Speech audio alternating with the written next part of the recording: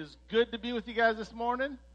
And on behalf of the elders and pastors, we just want to continue to let you all know we love you guys.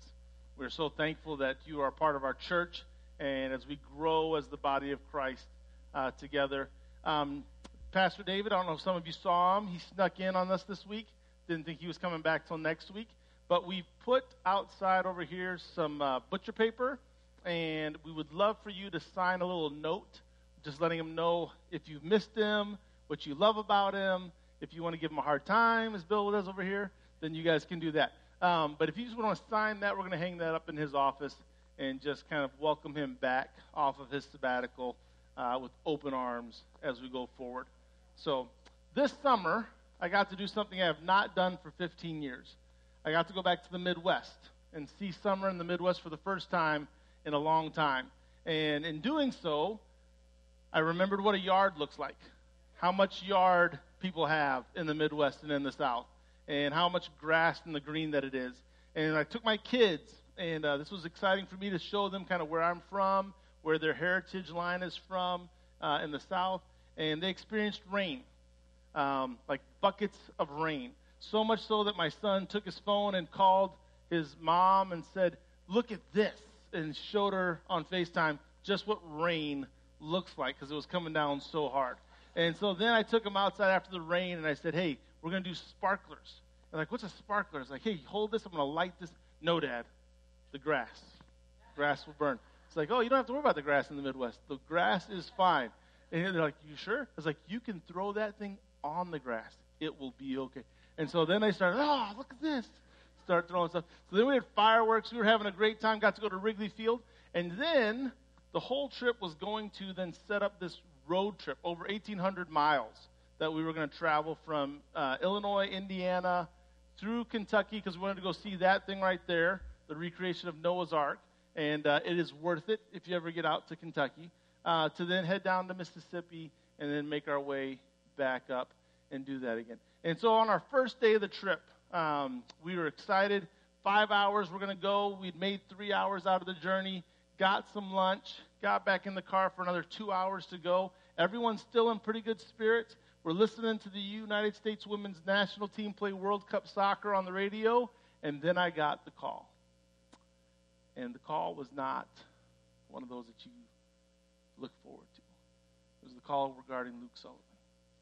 And it was the call regarding how he had just been in a crash and how the crash was not looking good. And one of those gut punches, kind of like I just gave you right here.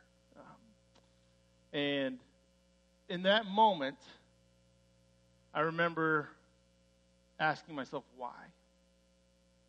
Why, God?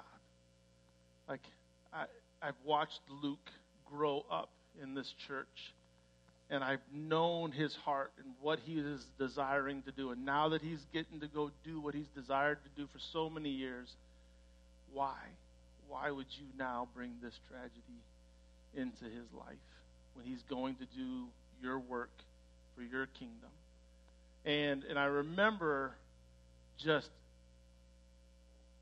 being kind of locked up. Now, here's me, just so you know me.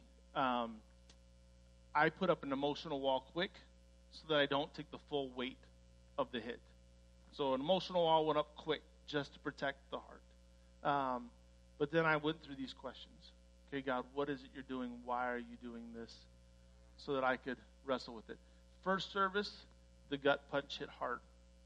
Almost broke down just having to say what I just told you guys. Second service, because the Sullivan family was here. I had to ask God because I was watching them as we were singing, and I started crying. It's like, God, hold me together because it will go fast. So why? Like this is what we were dealing with in the book of Ecclesiastes. The hardships of life, thinking things through, what's really of worth, what's really not of worth, vanity, and then how do we come out of these things? And this is why we're going to turn there again today. Because in the book of Ecclesiastes, I believe God gives us answers, and he also gives us reason. He gives us the ability to think through and understand how to then put our faith and trust and our hope in him in the hard times of life. So if you want to turn with me to Ecclesiastes chapter 7, And today we're going to be kind of ping-ponging throughout the book of Ecclesiastes. And so we're not just going to stay in one spot. We're handling each of these sections, I believe, correctly in their context, but we've got a lot to kind of move through to help understand three truths. Three truths that God has helped me understand through His Word and through my life, that then when these moments hit, help guard my heart and guard my mind, and help me to then move forward in my faith.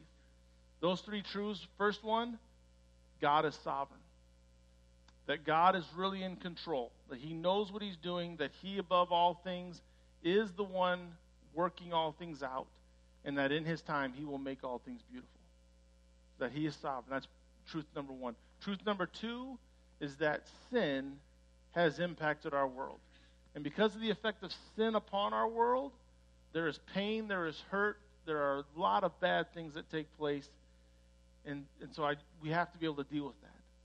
And then truth number three is that I have to look at life from an eternal perspective. I have to get beyond just the here and now, because in the here and now, I really can't always understand, God, why is it you're doing this? What is it you're doing here? But when God helps me to get above the tree line and look at life from an eternal perspective, then because of His truth and His Word, I can say, okay, I don't understand why this is happening right now, but I can trust you because I've seen throughout your scriptures, you work all things out for the good of those who love you. So in Ecclesiastes chapter 7, verse 13, it says, "Consider the work of God. Who can make straight what He has made crooked? In the day of prosperity, be joyful, and in the day of adversity, consider God has made the one as well as the other, so that man may not find out anything that will be after him." And last week, if you remember, we talked about this term crooked. And we talked about how it kind of can have a little bit of a dual meaning. But in this context, in the book of Ecclesiastes, he really is considering this word to mean an unsolvable labyrinth, a mystery. The idea that, God, I really just can't put my finger on how it is or what it is you're doing sometimes in life. But I know that you are still in control. He gives us the ability to reason and to understand a little bit more how God works when we understand that He is sovereign. And in dealing with a world that is affected by sin, yet God still being fully sovereign, you can see how both then prosperity and adversity are going to happen. It is only when one has a truly eternal perspective that one can see how both of these can be used by God to bring about His will for the good of those who love Him, and then a final judgment for those who don't. Ultimately, this side of heaven, we will never fully understand all that God is doing. But dear church, God has not left us hopeless or without reason. In God's word, Deuteronomy 29:29 says, "The secret things belong to the Lord, but the revealed things are for us and our children." That was one of the greatest comfort verses in my whole seminary career, because it told me, while in this life I can't always put my finger on what God is doing, because there are things that are secret, things that are unknown to us, that through all of God's word and scripture, as we understand it and read it and grow in it, He has revealed enough truth. It is sufficient to meet all of our needs for what we are going to go through and how we should live our life. And so the revealed things then are there to help guide us and hold us when we go through life's hardships. God only gives us the revealed things of His word, but He gives us reason, the ability to logically consider who He is and what He has done and how He has been at work in this world.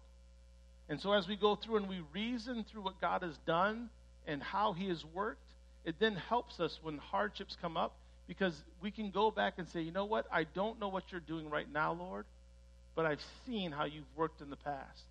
And because of what you've done in the past, I see how you've brought that out to work good. And I've seen how you've made things come about that I didn't think were possible, bringing beauty from ashes. Not only does he give us the ability to reason, but he also gives us the ability to rejoice. Even in the moments of hard times, God can give us the ability to praise him and thank him for the kind ways that he will work all things out for the good of those who love him. And I believe a lot of that is based on holding to these three truths: that God is sovereign, that this world is affected by sin, but from an eternal perspective, God overcomes that sin. So we're going to turn now, and we're going to move back in the book of Ecclesiastes to chapter 3. We're going to look at verses 10 to 15. And here at verse 10, the preacher king says, "I have seen the business that God has given to the children of man to be busy with, and he has made everything beautiful in its time." Now that's a dramatic change from last week. Remember last week how the whole scripture starts off? Vanity, vanity, all is vanity. Like meaningless, meaningless, all is meaningless. Now he's saying, hey, listen, in God's timing, all things are made beautiful. These two truths of God's sovereignty and this eternal perspective come to full light in these short verses here. God's sovereignty. He makes all things beautiful in their time because God is not passively sitting by, but he is actively working and making things happen. I'm not sure how much you've thought about who your God is as of late. But one of the truths that you should hold to, and Scripture backs up, is that God is an active God. He's not a God who's asleep. He's not a God who started something and then left. He's not a God who takes vacations. But he's a God who's constantly watching over his people and working on behalf of his people. He's taking both the good and the bad of life, and he's weaving it together in such a way to make all things beautiful. But he does it in his time. Now, his time, this is something we got to get our minds on. Because Abraham was told by God, hey, you're going to be the father of many nations. And after he got that promise, how long did it take before that came to fulfillment? 25 years before God brought fulfillment to that. And then Abraham was told, not even to be the father of many nations, but hey, your whole family lot is going to go into a land, and they're going to be there for a while. But don't worry, I'm going to bring them out of there, and I'm going to bless them and bring them to a promised land. But how long were they there? 400 years. And then in between the Old Testament and the New Testament, we have another 400-year gap before Christ even comes and brings about the fullness of the plan of salvation. Like, God's time is way different than our time. And that's why we need this eternal perspective. You have to then get beyond just the here and the now to find your hope and your peace in life's hard times and the troubling questions that will come. Keeping an eternal perspective in the midst of these hardships, remembering that God is sovereign, that he's making all things beautiful in their time, this may not be our first thought in the moment of tragedy. But it is these truths that help to strengthen our faith and can move us forward. The preacher king, then in verses 12 and 13, keeps these thoughts going and says, I perceived that there is nothing better for them than to be joyful and to do good as long as they live. Also that everyone should eat, drink, and take pleasure in all his toil, because this is God's gift to man. Remember the scripture that says in Matthew, if you then, and this is Jesus talking to kind of humanity, his disciples, if you then who are evil know how to give good gifts to your children, how much more will your Father who is in heaven give good things to those who ask him? Now I bring that up because when you think about God being sovereign, you need to understand God is good. Because if he is the one who is in full control, you need to know, well, he's good, and he is going to then be able to work all things for his good and for my good because I love him. There is no evil in our God. Like, this is something we need to know as Christians. That our God, there's no yin-yang perspective within the mind of a Christian. Because God is only good. There's not a Star Wars kind of mindset where the force is out there and there's the good side and the dark side. That's not how Scripture works. That's not how Scripture talks about them. As we read through Scripture, we learn these truths. There is one God and one God alone. That this God is all-powerful. That God is all-knowing. that he alone is fully present. These are the truths about our God. Because he is our God, and these are these truths, we also need to know that he is a God of love. And it is because of his love that he is tirelessly patient with sinners and with this world. It is due to his love that he is willing to endure all the hardships, the pains that he sees exist because of the effect of sin, but it's because he is looking at souls that will have to face an eternal judgment, that he is being patient and kind to allow these things and these hurts to take place so that many of them would come to know him as their God, and then their sins would be forgiven. It is the effect of sin that can make this world feel like the tides have turned and that evil is winning. But dear church, your God, my God, our God, sits alone on the throne. And he is sovereign, ruling over this world. The preacher king keeps going in verses 14 and 15 saying, I perceive that whatever God does endures forever.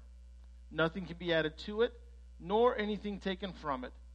God has done it, so that the people fear before him, and that which is already has been, and that which is to be already has been. And God seeks what has been driven away. Again, this pulls us to see, hey, this is our God. He is making all things come about the way he desires them to come about. And he is working all things for the good of his people, making them beautiful in his time. So how do we reason through life's hardships? How do we handle those tough times that we just talked about with Luke and other things that go on in our lives? We cling to these truths. God, you are good and sovereign. I understand that there is sin in this world, and because of that sin, I understand it's going to mess things up. It's going to make things hard. It's going to make things evil and bad. And yet, I know eternally you can make things beautiful and that you can work these things out for our good. These truths remind us then of what we said the last part of the whole book is about in Ecclesiastes chapter 12, to fear God and keep his commandments. For this is the whole duty of man. For God will bring every deed into judgment with every secret thing, whether good or evil. Because not only is God fully good, not only is God fully love, but God is a fully just God. And so as God looks on this world, he says, I will bring to account those things that are sinful, hurtful, hateful. All of these things will be brought under judgment one day. And the hope for the Christian is that, hey, all of my stuff that I've done, God, you have removed and washed away when you died on the cross for me, and I can give you praise. But as I look at the world around me and I see hurt and pain and evil going on, it should stir my heart to say, but there's a lost world out there that needs to know these truths. Because if they don't know them, God's word promises they will face a judgment. Not because he's an evil God, but because he's just. And his justice demands a payment for these things. So then how do we handle that? How do we work our way through that? And how, in these moments where we're wrestling ourselves through, we say, okay, hey, you know what? My mind can reason and say, I can see that God is sovereign. I can see the effects of sin on this world. I can see that in eternal perspective, I may not understand what's going on now, but God, you're going to work all these things out for good. How do I lead my heart to then rejoice in these moments? And today's catechism question answered some of that for us. It says, what hope does everlasting life hold for us? Because it reminds us this, that this present and fallen world is not all there is. Soon we will live with and enjoy God forever in the new city, and in the new heaven and in the new earth, where we will be fully and forever freed from all sin, and will inhabit renewed resurrection bodies in a renewed and restored creation.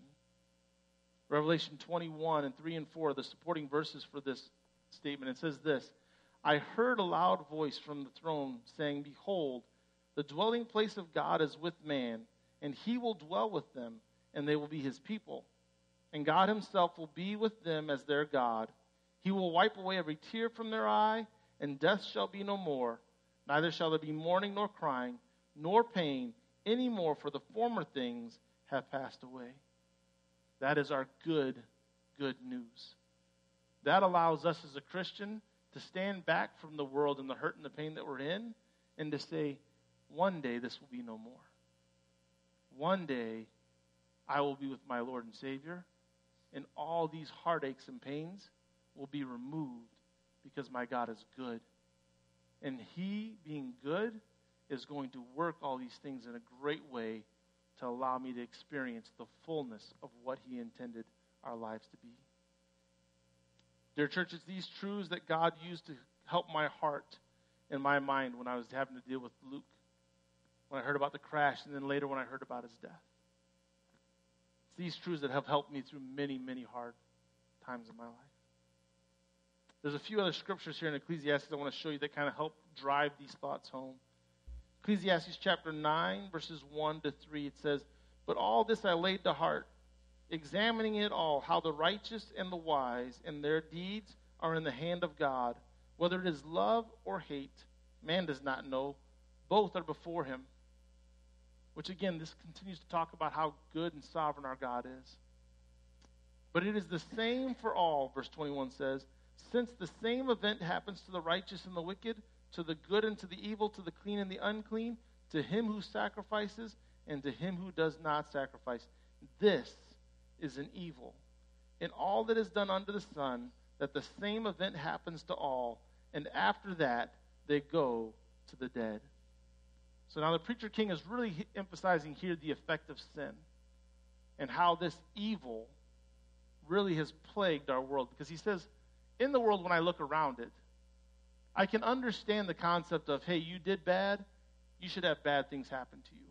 Kind of like a karma mindset, right? But that's not how he sees the rest of the world. He says, not only do the bad people have bad things happen to them, I see the good person over there, and I see bad things happening to that person. Why is it that the good person had bad things happen to him? That doesn't make sense. Not only do I see bad things happening to the good person, but he says, everyone I see dies. Doesn't matter how good they lived, they died. Doesn't matter how wise they lived, they died. Same thing happened to that bad person over there. They died, and the foolish person, they died. He says, this really is an evil that the whole world is experiencing this same thing. But a little bit earlier, did you hear the part that talked about love and hate? Let me clarify that. Because while death is a hard thing for us to handle and swallow here on this earth, if we step back and put ourselves back into an eternal perspective, death for the Christian is a real means of love. Because death means you're coming out of this world of sin and you're being ushered into a world of perfection. You're being taken from the world where things are going to be hurtful and painful and being brought to a world where there's no more pain, no more sorrow, no more hurt and heartache. And our God is there to live with us and dwell with us. And that is good news. It says for the Christian, this is really an act of love to be brought out of here. Even though right now we sometimes struggle when those that are loved are taken. And we're having a hard time wrestling through the hardships of life when those that we love are hurt. And different things take place of that kind in our life. He says on the other end, though, listen, this is really hard to hear, but those that don't know Christ, this looks to be a means of hate. But the hate has been towards God. And because of the hate towards God, there's judgment that will bring and be brought about. And those that do not know Jesus Christ as Lord and Savior, when they die, will have to then face His wrath and His judgment for eternity. These truths right here, these are the ones that as Christians should shake us to the core to say, I need to look at the world a lot different than the way I look at the world. Because as I take these truths and I hold on to them and I think about them, it reminds me that, well, all of us have sinned and fallen short of the glory of God. I am no better than the evil person on my own.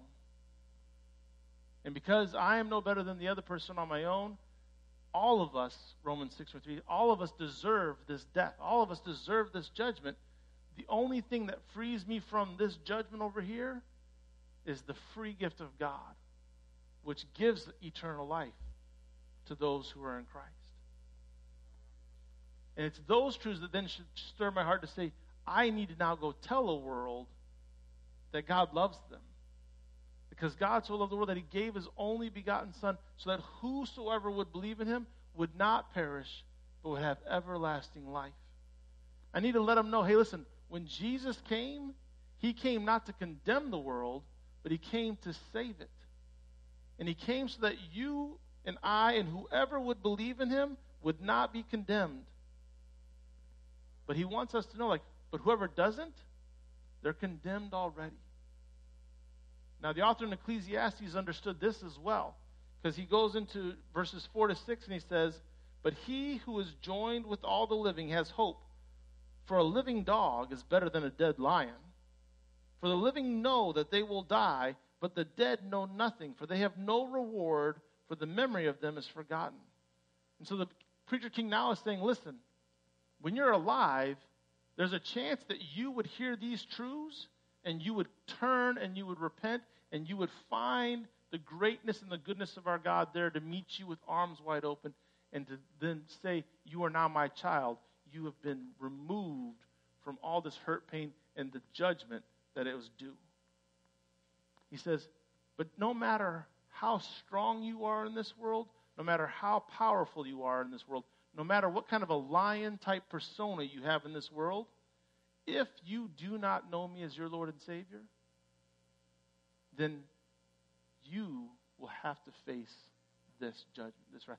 And all your wealth, your power, all of your attitude, none of it will do you any good in that final judgment.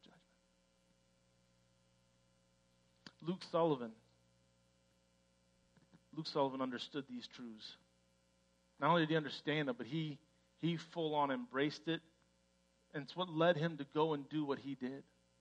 I don't know how many of you knew Luke, but let me share a little bit about his story. I met Luke when I first got here working with the Awana program. He was helping out with the TNT program.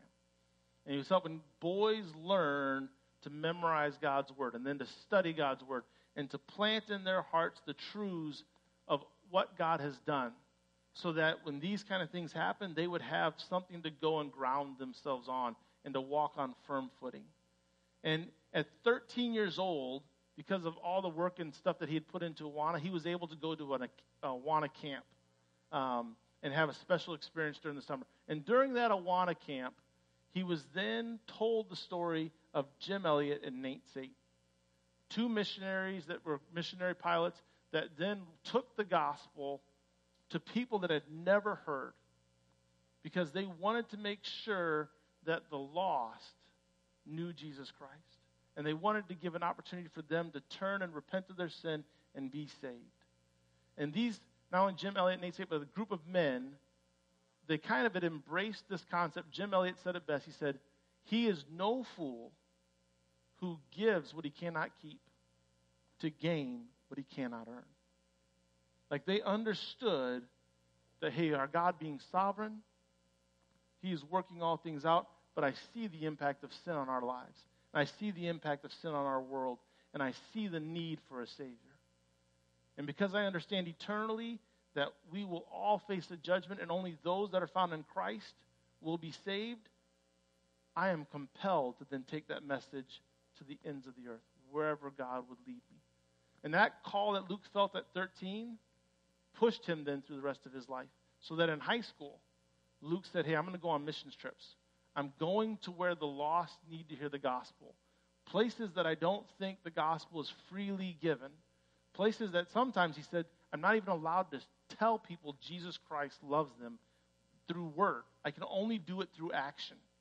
And so he would go even on these mission trips where he would just live it out just by doing kindness and showing the love of Christ through what he could, in hopes that one day that would open up an opportunity for him to share the truth that Jesus Christ alone is Lord, and that alone can save them.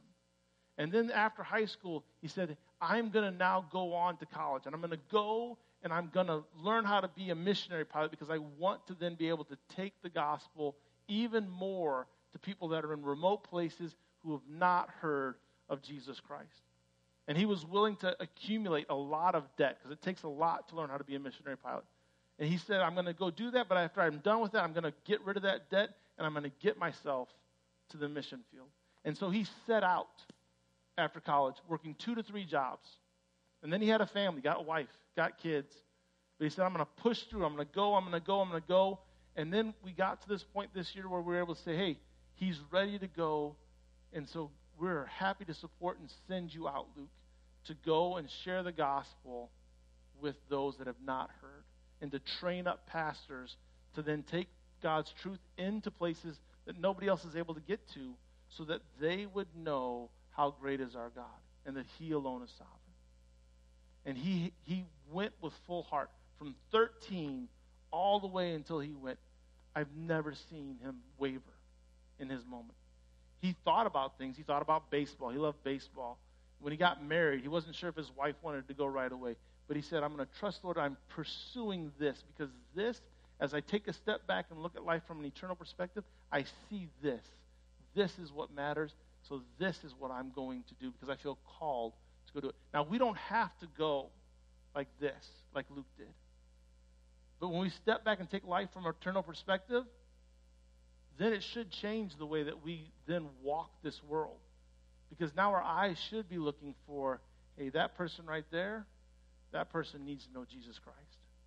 That person right there, I see the hurt, I see the pain, I see the frustration in their life. I know a God who can help walk them through that. I can bring the message of hope to the lost.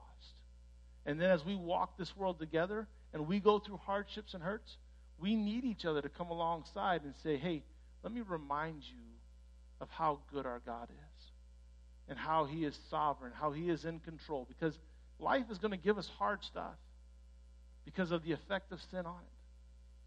But as we step back again and say, but here's what God's word tells us.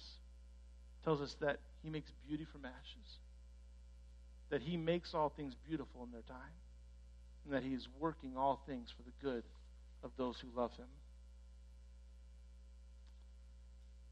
Dear church, this morning, the Preacher King also says, hey, those of you that come to the church, those of you that worship in holy places, says some of you may not have even embraced this truth yet.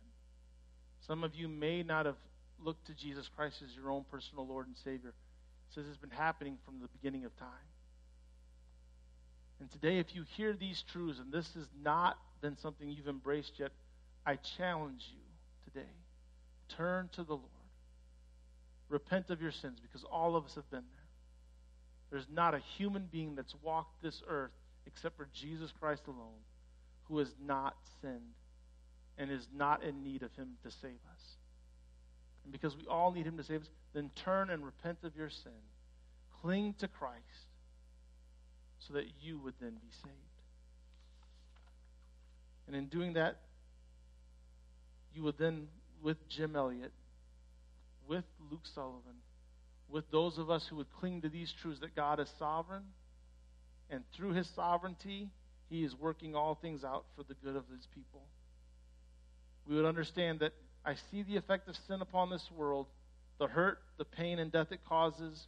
I see the tribulation it causes for the Christian, but I can take heart because I know my God has overcome this world. And in keeping an eternal perspective, I know that one day he will work all things out, and that those that are in Christ are saved. And those that aren't, that seem to be getting away with things in life, I know one day they will have to face a judgment. And yet, because I know what that judgment is, I wish it on no man. And so let me share with you the hope of Christ.